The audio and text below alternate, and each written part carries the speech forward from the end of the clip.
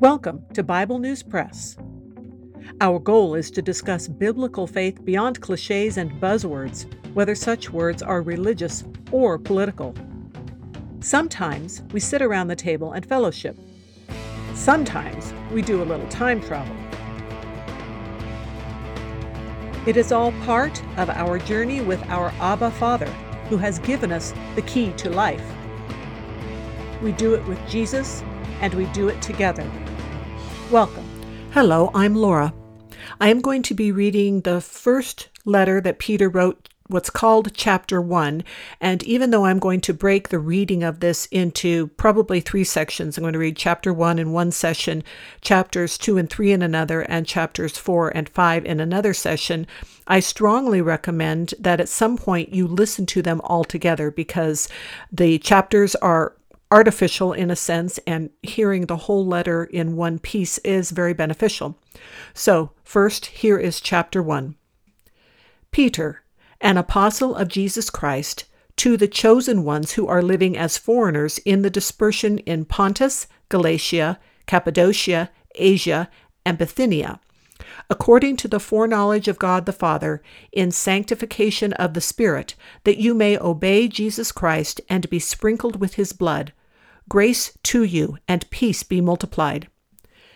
Blessed be the God and Father of our Lord Jesus Christ, who, according to his great mercy, caused us to be born again to a living hope through the resurrection of Jesus Christ from the dead, to an incorruptible and undefiled inheritance that doesn't fade away, reserved in heaven for you, who by the power of God are guarded through faith for a salvation ready to be revealed in the last time, wherein you greatly rejoice, though now for a little while, if need be, you have been grieved in various trials, that the proof of your faith, which is more precious than gold that perishes even though it is tested by fire, may be found to result in praise, glory, and honor at the revelation of Jesus Christ, whom not having known you love. In him, though now you don't see him, yet believing, you rejoice greatly with joy that is unspeakable and full of glory, receiving the result of your faith, the salvation of your souls. Concerning this salvation the prophets sought and searched diligently. They prophesied of the grace that would come to you, searching for who or what kind of time the Spirit of Christ, which was in them, pointed to, when he predicted the sufferings of Christ and the glories that would follow them. To them it was revealed that they served not to themselves but to you in these things, which now have been announced to you through those who preached the good news to you by the Holy Spirit sent out from heaven, which things angels desire to look into. Therefore, prepare your minds for action. Be sober, and set your hope fully on the grace that will be brought to you at the revelation of Jesus Christ.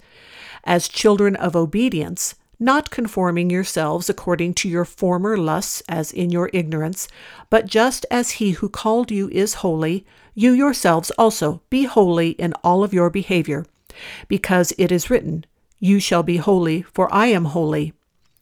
If you call on him as Father, who without respect of persons judges according to each man's work, pass the time of your living as foreigners here in reverent fear, knowing that you were redeemed not with corruptible things, with silver or gold, from the useless way of life handed down from your fathers, but with precious blood, as of a lamb without blemish or spot, the blood of Christ, who was foreknown indeed before the foundation of the world, but was revealed in this last age for your sake, who through him are believers in God, who raised him from the dead and gave him glory, so that your faith and hope might be in God.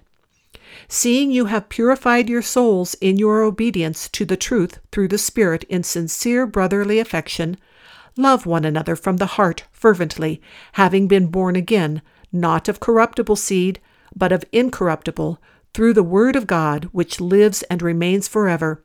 For all flesh is like grass, and all of man's glory like the flower in the grass. The grass withers and its flower falls, but the Lord's word endures forever. This is the word of good news which was preached to you. That is the Bible News Press segment for today. but not the end of our journey.